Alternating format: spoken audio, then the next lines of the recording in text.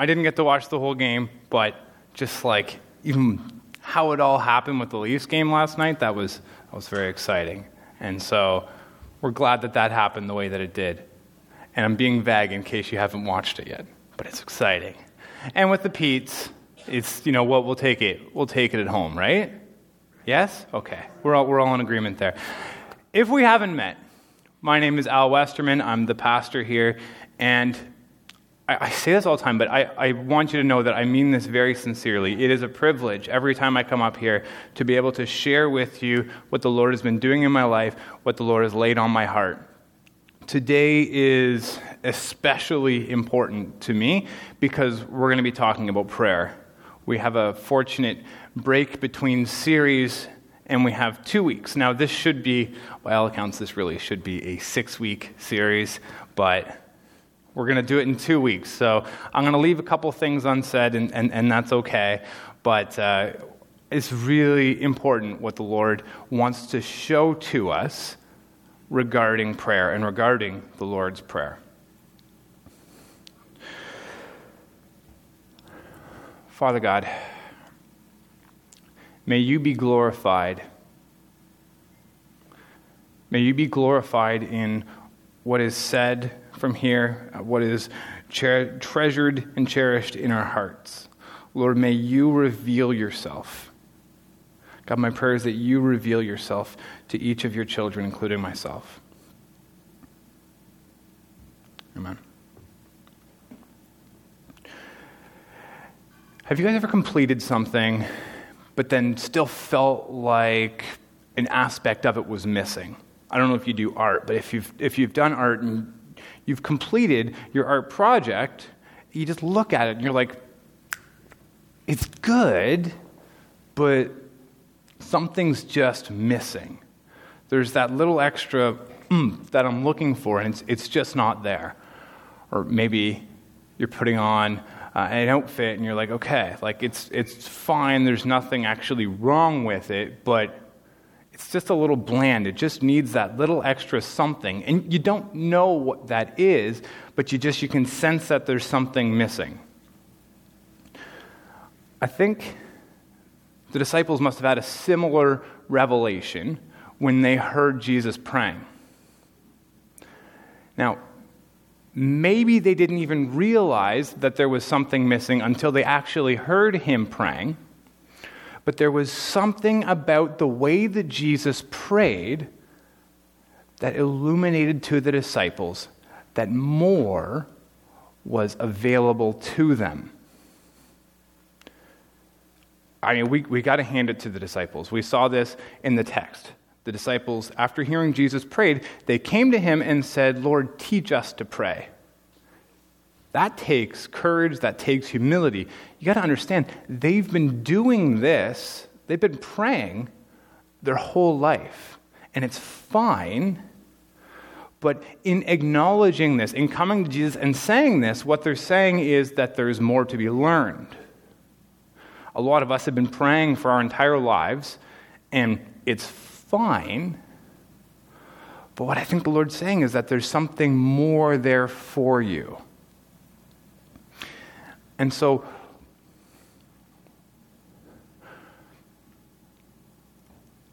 I don't know if it's even ever really dawned on any of us, but prayer is something that we can continually grow in. Maybe you came to Jesus later on in life, maybe when your parents were teaching you how to pray. Probably one of the first thoughts that you heard is that prayer is just thank you. That's the textbook answer, right? And it's true. That's what prayer is. It's just talking with God. And that's true. Fair, right? That's good. But if you think about it, even in the natural, when we're talking with someone, and people in particular, we're actually always learning, aren't we? We're learning about what does the person like, what do they not like, what topics do they gravitate towards, what topics do they stay away from.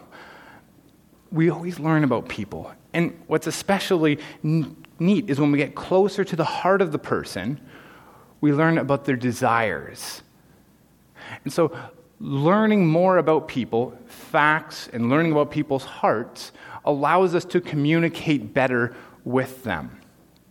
And that's one of the aims that we're doing today, is we want to learn more about prayer and who Jesus is, what his desires are. And what better place to do that than in Matthew 6. Now, Matthew 6 has been called the Lord's Prayer. We all call it the Lord's Prayer, but it's actually not the Lord's Prayer proper. The Lord's Prayer would be in John 17, because that's the prayer that Jesus prays. It's fantastic and it's amazing. Matthew 6, and what we just read in Luke 11, is the prayer that the Lord gives. Now, we know this can't be the Lord's Prayer, as in this can't be the prayer that Jesus prays, because in it, he asks for forgiveness of sins. Jesus never sinned, so it can't be his prayer that way. It's a model that he gives. And so let's read the passage. We're going to be in Matthew 6, and I'm going to start reading in verse 5. Matthew is the first book of the New Testament. It's roughly 3/4 of the way through the Bible. And when you pray, don't be like the hypocrites, for they love to pray standing in the synagogues and on the street corners to be seen by others. Truly, I tell you, they have received their reward in full. But when you pray, go into your room, close the door, and pray to your Father who is unseen. Then your Father who sees all that is done in secret will reward you. And when you pray, don't keep babbling like the pagans, for they think they will be heard because of their many words. Don't be like them, for your Father knows what you need before you ask. This, then, is how you should pray. Our Father in heaven, hallowed be your name. Your kingdom come, your will be done, on earth as it is in heaven. Give us today our daily bread, and forgive us our debts, as we also have forgiven our debtors. And lead us not into temptation, but deliver us from the evil one. For if you forgive other people when they sin against you, your heavenly Father will also forgive you. But if you do not forgive others their sins, your Father will not forgive you. A quick note I want to put in there: for thine is the kingdom, the power, and the glory forever and ever. That is beautiful. It is fitting, and it is in no way incorrect to say, but that was added. It's not in the original manuscripts. So say it because it's beautiful, but just understand that it's not actually in the original manuscripts. The first thing that I want us to notice is that this is a model prayer. The Lord's Prayer isn't meant to be said as a prayer, at least not exclusively. It can be, and it's fine to be. But it's actually meant to be a model for prayer. It's meant to be a springboard of sorts. So what makes me say that? Well, first thing is when he says this is how you should pray. He doesn't say this is what you should pray. So if it's how we should pray, then it's maybe more of a hallway that we can travel down. Another thing is, in verse 7, he instructs us to not babble on like the pagans. They think that by their many words that they'll be heard.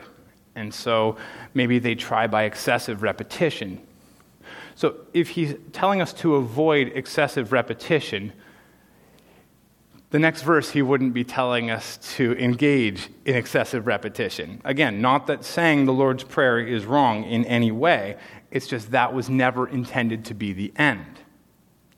So again, what I believe that this is meant to be is it's meant to be a springboard to take us into greater revelation. It's meant to be a hallway in which we can contain our thoughts and our prayers and travel down in a safe but also within a truthful way. I think that is the point of the Lord's Prayer. And this week and next week, I want to be looking at that. I'm going to look at the first 4 of the 6 sections today.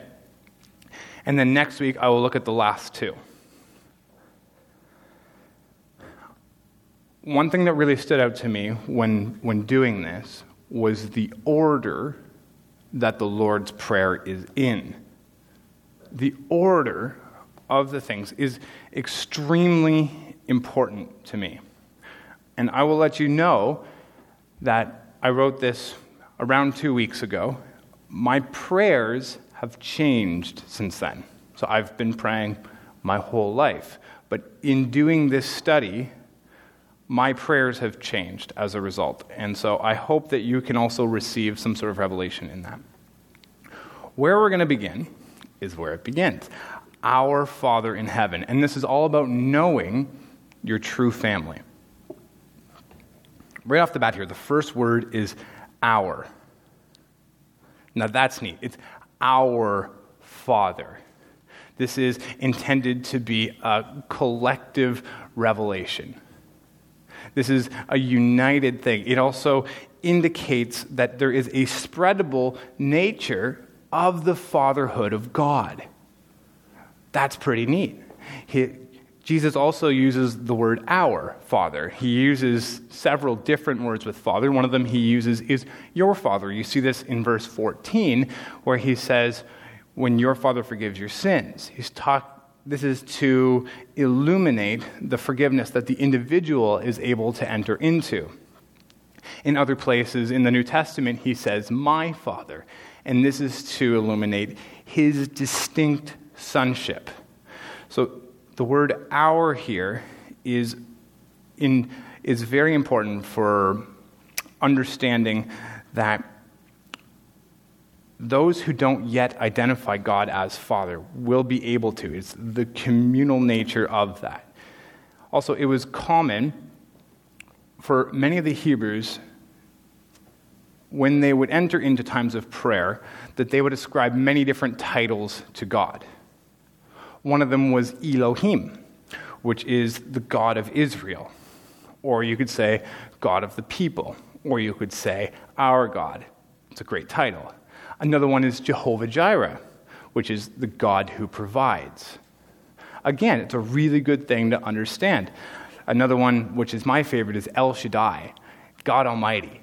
I just love that. It just stirs within me something beautiful. And there are many other different names for God as well, and they are fitting and they are good. What's interesting here is that out of any of the chosen designations that Jesus could have, the one that he chooses is Father. He chooses Father. Again, everything else that we could have used in that is fitting if we think about the personal nature of Elohim, that is the God of Israel, or it's like our God. A father is very personal in that way. Jehovah Jireh, the God who provides. A good father provides for his children. If you think about Elohim, God Almighty, a good father, in their child's eyes, is mighty. There's nothing that your dad can't do or lift or whatever. You have this view of your dad as being mighty. And so Jesus brings this forward. Now, the idea of God as Father is not actually exclusively a New Testament concept, although it's brought forth in the New Testament in ways that it's really not in the Old Testament. It's made much more clear. Jesus talks about it far more often and far more directly. There's approximately a handful of allusions or references of God being Father in the Old Testament, but it's never quite as pointed as Jesus makes it. Jesus also refers to God as Father to be in contrast to the other gods of the day, especially in the day that he was living. Some of those gods would have required child sacrifice, others were tyrannical, malevolent. So when he says our Father, the implication here is that of a benevolent father. It's designed to be personal and gracious. And at this point, I would like to acknowledge that I understand that not everyone has had that father role in their life. I understand that the word father can be marred with pain and shame. I do understand that the term father can carry that. That said, I don't think we're meant to do away with it. I don't think we're meant to just get rid of it because for so many it can be a difficult word. Remember, he says, our Father in heaven. And the idea here is that whatever your experience was of your father, it's a level up from there. It's greater than that. It's better than that. It's the perfection of that. In adding our Father in heaven, our heavenly Father, we are to understand that, yes, our dad may have been provider, our dad may have been mighty, our dad may have been personal, but this God, this heavenly Father, is a level up. Last thing I want to talk about with Father is the word Abba. And it appears, I think, 3 times in the New Testament is the word Abba. And it really is a wonderful word. Because as personal as Father might be, it also carries with it formality, right? It's, you're standing at Father. And it's a much more formal sort of a word. Whereas Abba was one traditionally said more by children. And it invokes a much more personal spin. Now, some people, and this is my opinion, some people, and that of my university professors, some people take this a little bit too far, in my opinion, and they would go to daddy, that they think that Abba translate better to daddy. And if you do this, I'm not making fun of you. You hear adults say daddy God, and I don't think that's a proper translation or understanding of the word. I think it is meant to be personal, but I think that it's also meant to be formal. And whereas I would never call my earthly father, I can't say it. I do call him Dad. I just can't do it. That's just weird. So Dad is a very good term for that. And they don't actually contradict each other in any way. In all 3 instances where Abba is used, it's used as Abba Pater. And that's in the original language, Abba Pater. And they're different languages, and they mean different things, but they go together. Abba Father. Dad, Father, personal, formal, holy. The second part of the prayer is, holy be your name. And this is all about first things first. Now, another way to phrase this would be, may your name be made holy. A clarification here. In saying that, there is no way that God's name can be made unholy, nor can God be made unholy. God is holy, and he cannot be made otherwise. His name is holy. It can't be dented. It can't be destroyed. It can't be diminished. It can't be marred. It can't be stained. Nothing. God is holy and cannot be otherwise. Who then is this prayer for? It's for us. It's that we can realize and acknowledge and treasure God's holiness. And this is something that I come back to again and again, and I will continue to come back to, is that he is worthy. He is worthy of all of our praise, all of our admiration. He is so worthy. His beauty and his value defy comprehension. Now, one of the best things that we can do here on earth is to try to grasp it.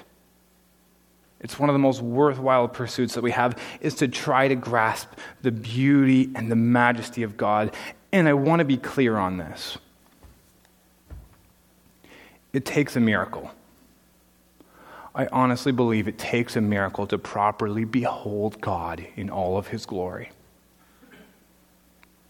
It takes the Holy Spirit of God to illuminate within us the truth about who he is. To properly treasure his holiness, it takes a miracle. Sometimes we need to read texts, like Revelation 1, to get a proper view of the beauty of Christ. So Revelation 1, verse 12, and you can turn there if you want. I'm reading 6 verses. I turned to see, so context, this is the Apostle John. He got exiled to the island of Patmos, and this is near the end of his life. He's receiving revelation of Jesus Christ. I turned to see the voice that was speaking to me. And when I turned, I saw 7 golden lampstands. And among the lampstands was someone like the Son of Man, dressed with a robe down to his feet and with a golden sash around his chest. The hair on his head was white like wool, as white as snow. And his eyes were like blazing fire. His feet were like bronze glowing in a furnace. And his voice was like the sound of rushing waters. In his right hand he held the 7 stars. And coming out of his mouth was a sharp, double-edged sword. His face was like the sun, shining in all its brilliance. When I saw him, I fell at his feet as though dead.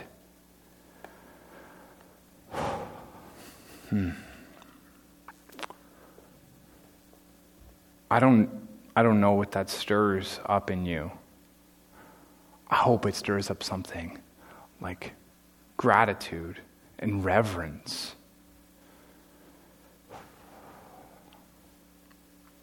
We don't know exactly what got stirred up within the Apostle John, but we know how he responded. When he was able to properly behold the beauty and majesty of his King, he fell down on his face by his feet. No one told him to. This was just the proper response. This is how he wanted. This is what he wanted to do. This is where he wanted to be. You got to think, what does this do to John's prayer life? And if you look at prayer life as being with Jesus, do you think he wants to be here? Do you think he wants to be in this moment? Do you think he wants to be experiencing his King? What does he want in this moment? He wants to experience him. And that is his sole focus. He wants to behold him in all of his beauty and majesty, and it's properly being revealed to him. Now, if John were to have continued to live for several years after this, how would his prayer life have changed?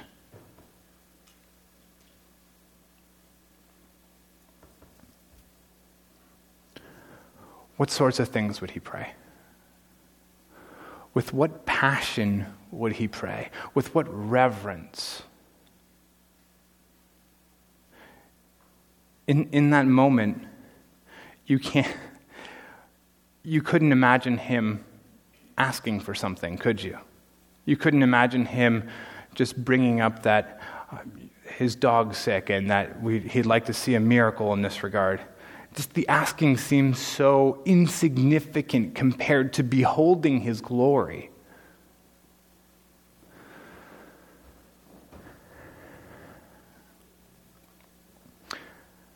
I also want us to understand what we're up against here. 2 Corinthians 4 verse 4 says that the God of this age, that being the devil, has blinded the minds of unbelievers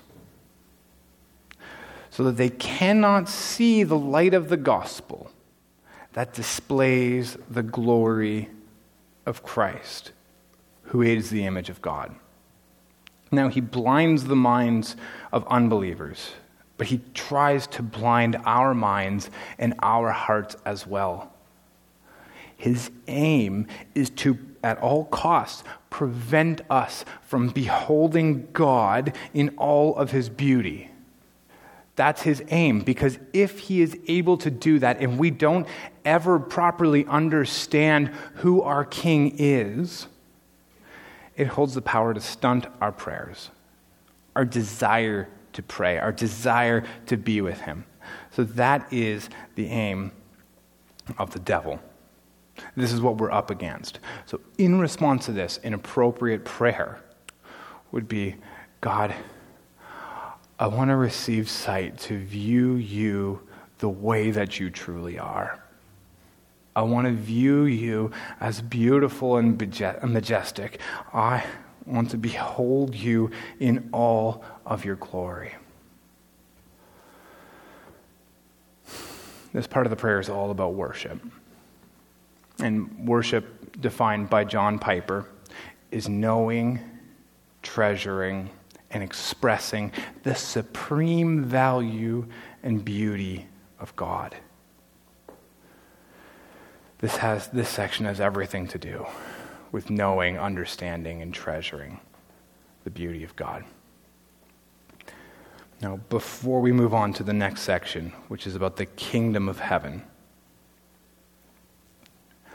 I want to share a thought I heard from Glenn Duncan.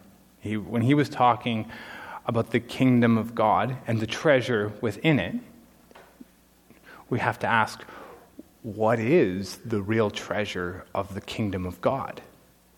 Is it salvation? Well, surely that's part of it, and salvation is a treasure that we receive from God.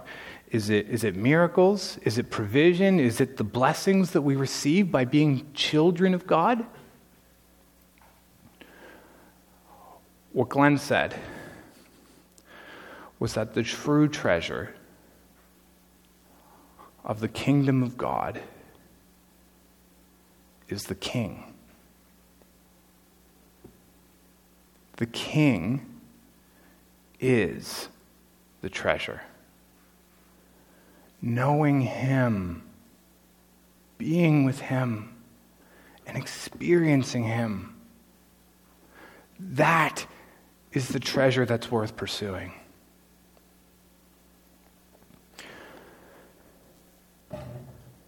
Your kingdom come, your will be done. This is about having a kingdom mindset. So to define the word kingdom here, it literally means king's domain. It's the domain of the king. So this is where God has domain. And so it would be fitting, wouldn't it, that we ask for God's kingdom to be made manifest here on earth as it is in heaven. Now, another way that we could translate your kingdom come, your will be done, is, make sure I get it right, that God's will be fully accomplished on earth as it is already fully accomplished in heaven. When we ask this, it's in regards to righteousness, miracles, salvation, and understanding his will for our lives. Righteousness. Righteousness is very, very important. It is, and when we're asking this from a kingdom mindset, it is understanding that in heaven, you have already been made perfectly righteous. So when we ask for God's kingdom to come, in terms of our righteousness, it is allowing a kingdom reality to be true in our earthly lives in regard to our righteousness. Are you guys tracking with me on that? I have a lot to say about righteousness, but we'll do it more in other weeks. It's one of my favorite topics. If that's true, if it's true that in heaven you've been made fully righteous, but you see yourself differently, we have to ask, who's right? So I think it's very proper to ask for his kingdom to come and his will to be done in regard to our righteousness. So in terms of miracles, prophecies, and salvations, I want to start this off by reading from 1 Timothy 2, 3-4. It is the will of God that all men should be saved and come to a knowledge of the truth. Who should be saved? That all men should be saved and come to a knowledge of the truth. One more time. It is the will of God that all men should be saved and come to a knowledge of the truth. That's a pretty neat verse, isn't it? When we pray for the kingdom of heaven to be ushered into earth, we pray for God's presence and God's power to be made plain before us. An illustration that I heard about this a couple weeks ago, by all people, a comedian, was that of a submarine. He compared living on Earth to being in a submarine. Now, in a submarine, you kind of have your own way to manufacture air, and it's kind of fine. But imagine if there was a tube going from the submarine straight up to the surface. And that surface up there is the kingdom realities. That is the heaven realities. That's where God is. Now, when we pray, what we do is we usher in that kingdom reality. We invite that air, that true air, that pure air into our space. We invite God and the kingdom of God into our environments. That is effectively what prayer is. It's inviting God into the situation. God is there. He's waiting patiently to be invited in. And when we pray, even with trivial things, it doesn't have to be with big things. It can be inviting God into your cooking. I remember several years ago now, someone was having to do some photocopying. And it was a tedious task because he had to do several different things. And he was like, oh, this is so annoying because I have to do like 100 copies of this, and I have to do this, that, and this, that, and that every time. And I was like, well, have you prayed about it? Because maybe there's a better way. He said, there's no better way. I said, well, pray about it. I came back 20 minutes later. He was like, yeah, it turns out there was a better way. Seriously, though, inviting him in to any and every circumstance, it makes a difference. So when we think about that and we think about miracles, prophecy, and salvation, we have to ask, what is the end? What is the aim? What is the purpose of all this? Now, miracles and healing can demonstrate the abundance of God. Another thing that we know about heaven is that in heaven, there is no pain, there is no sickness, there is no disease. So when we ask for kingdom to come and will to be done, what we're asking is health-wise on earth as it is in heaven. And similar to miracles, the end with prophecy is accurate understanding. You remember, prophecy is sharing God's perspective. That's what prophecy is. And so when someone has an incorrect view, perhaps of themselves, of their righteousness, an incorrect view of the Word of God, an incorrect view of other people or the world, sometimes God will bring revelation through Scripture or a word of prophecy from someone else. And the purpose of this is accurate understanding, because in heaven there is no inaccurate understandings. So it's asking for a kingdom reality to come forth. And in both of these cases, God is glorified, exalted, and he's experienced.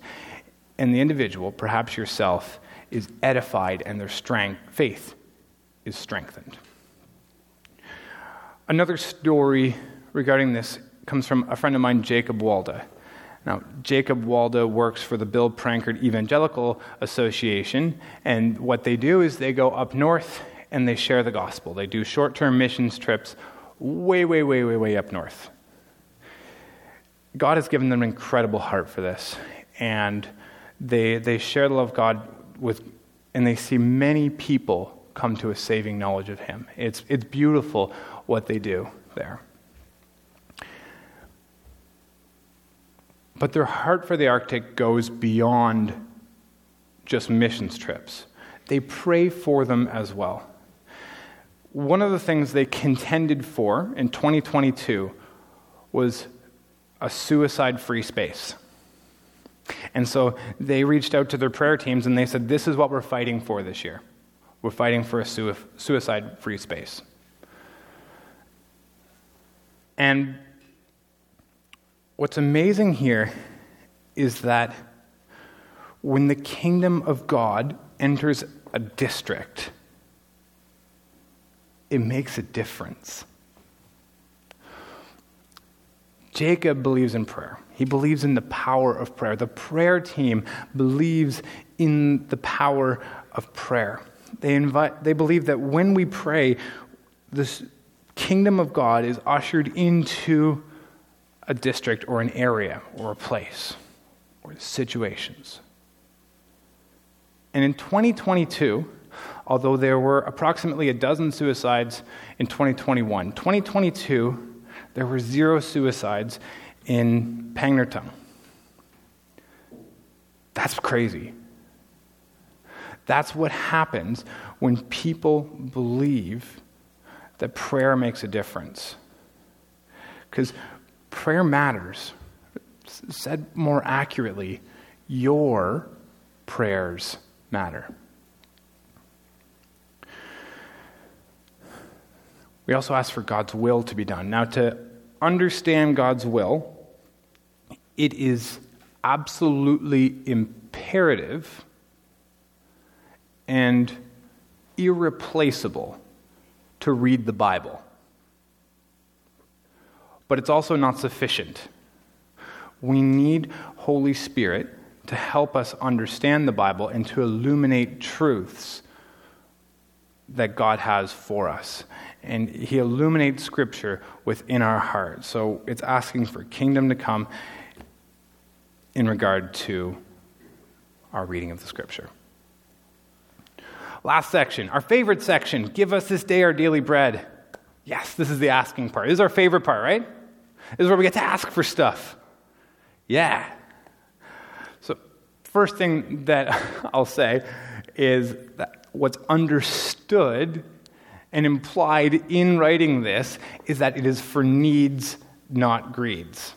It could be translated, give us today our needs for today. Bread is meaning all that we need for the mortal realm. It's also a reference back to manna. And if you remember with manna, one of the things that was true is that if you gathered 2 days' worth, if you were being greedy, it would spoil, except on the Sabbath. So this section is more about needs than greeds. But honestly, the biggest thing that I want us to, and this is the biggest takeaway that I want us to have, is that this is not first.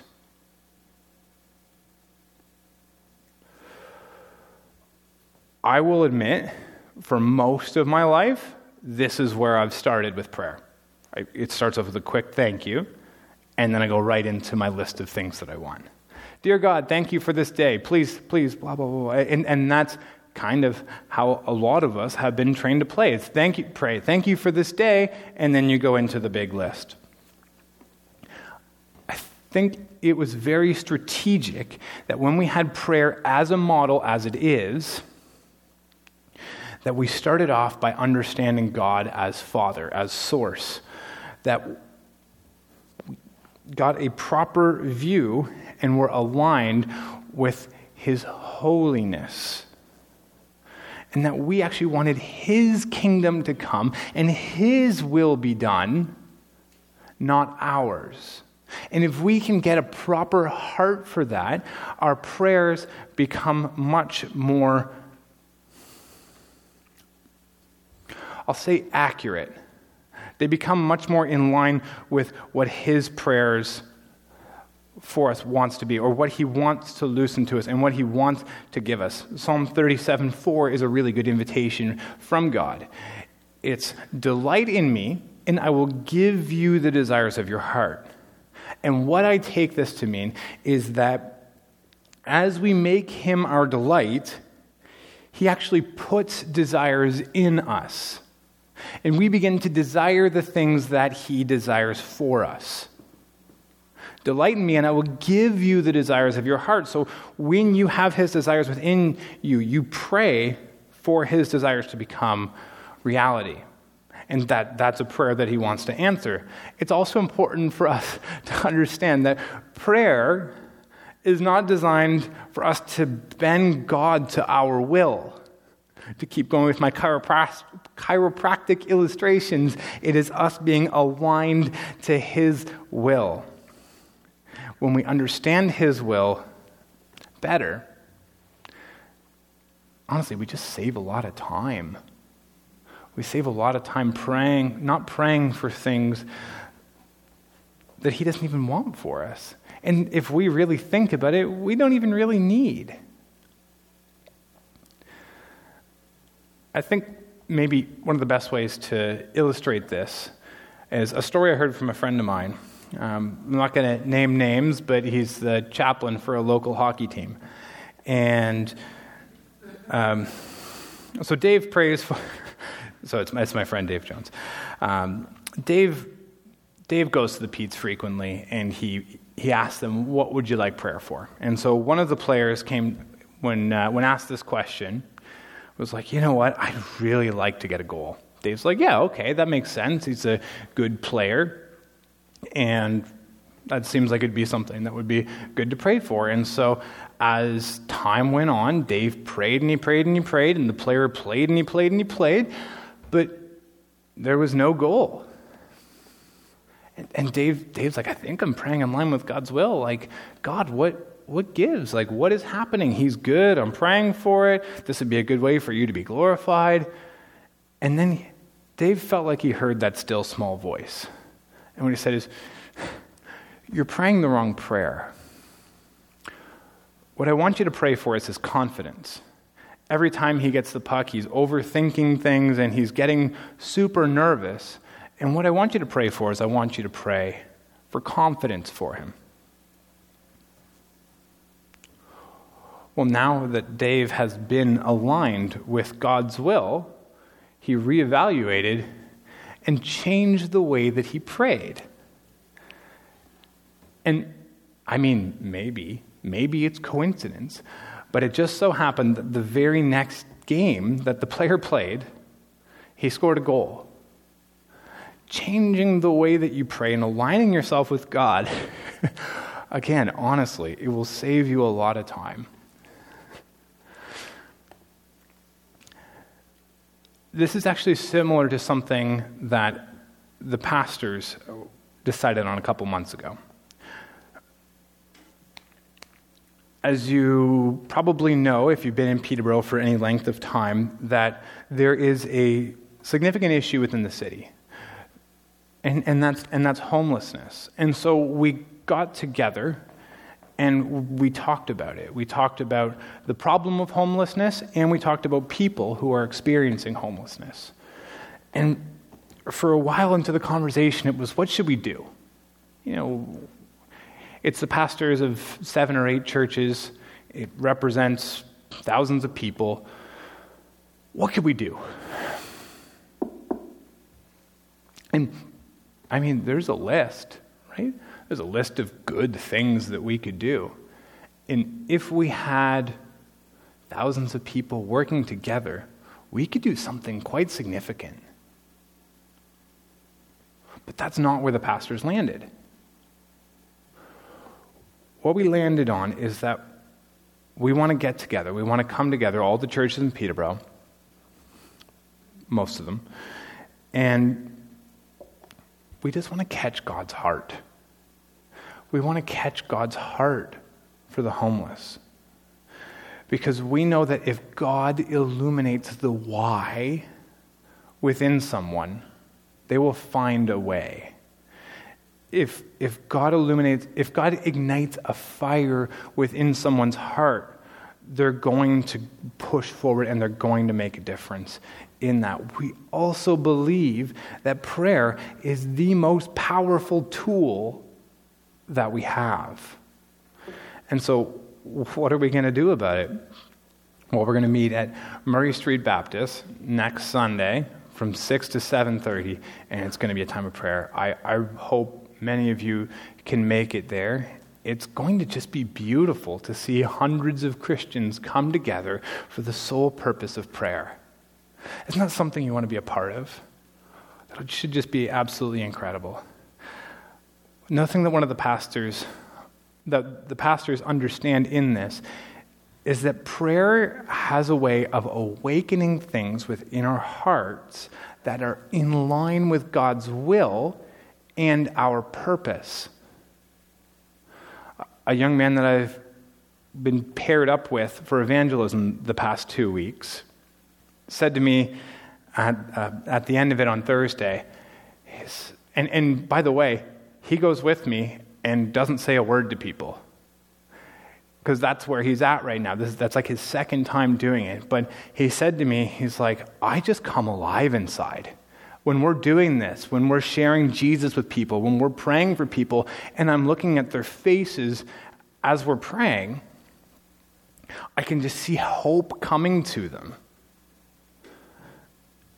And he comes alive inside. And the reason why that is because this is something that God is igniting within him that is in line with God's will and his purpose. So we're praying for this to happen next Sunday at Murray Street at 6 o'clock. So as we close for today, I think Jesus wants us to, Natalie. I just wanted to share something. When you guys are doing prayer meetings, we're going to be at Living Waters doing things downstairs. So that's actually kind of cool. We're talking about homelessness and right after. The location was, so Natalie's saying that Living Waters is going to be happening beneath that as it's happening, and that was actually chosen strategically. So, also right afterwards, we're actually baptizing a lady that is coming from homelessness, and she has this beautiful story where there's, all of her only possession that she's kept is her Bible, and she has bookmarks of times where she became a believer 3 weeks ago. And she has bookmarks where she said, I can actually see the fingerprints where God was actually guiding me. And she said, I went to all these clinics and nobody listened to me.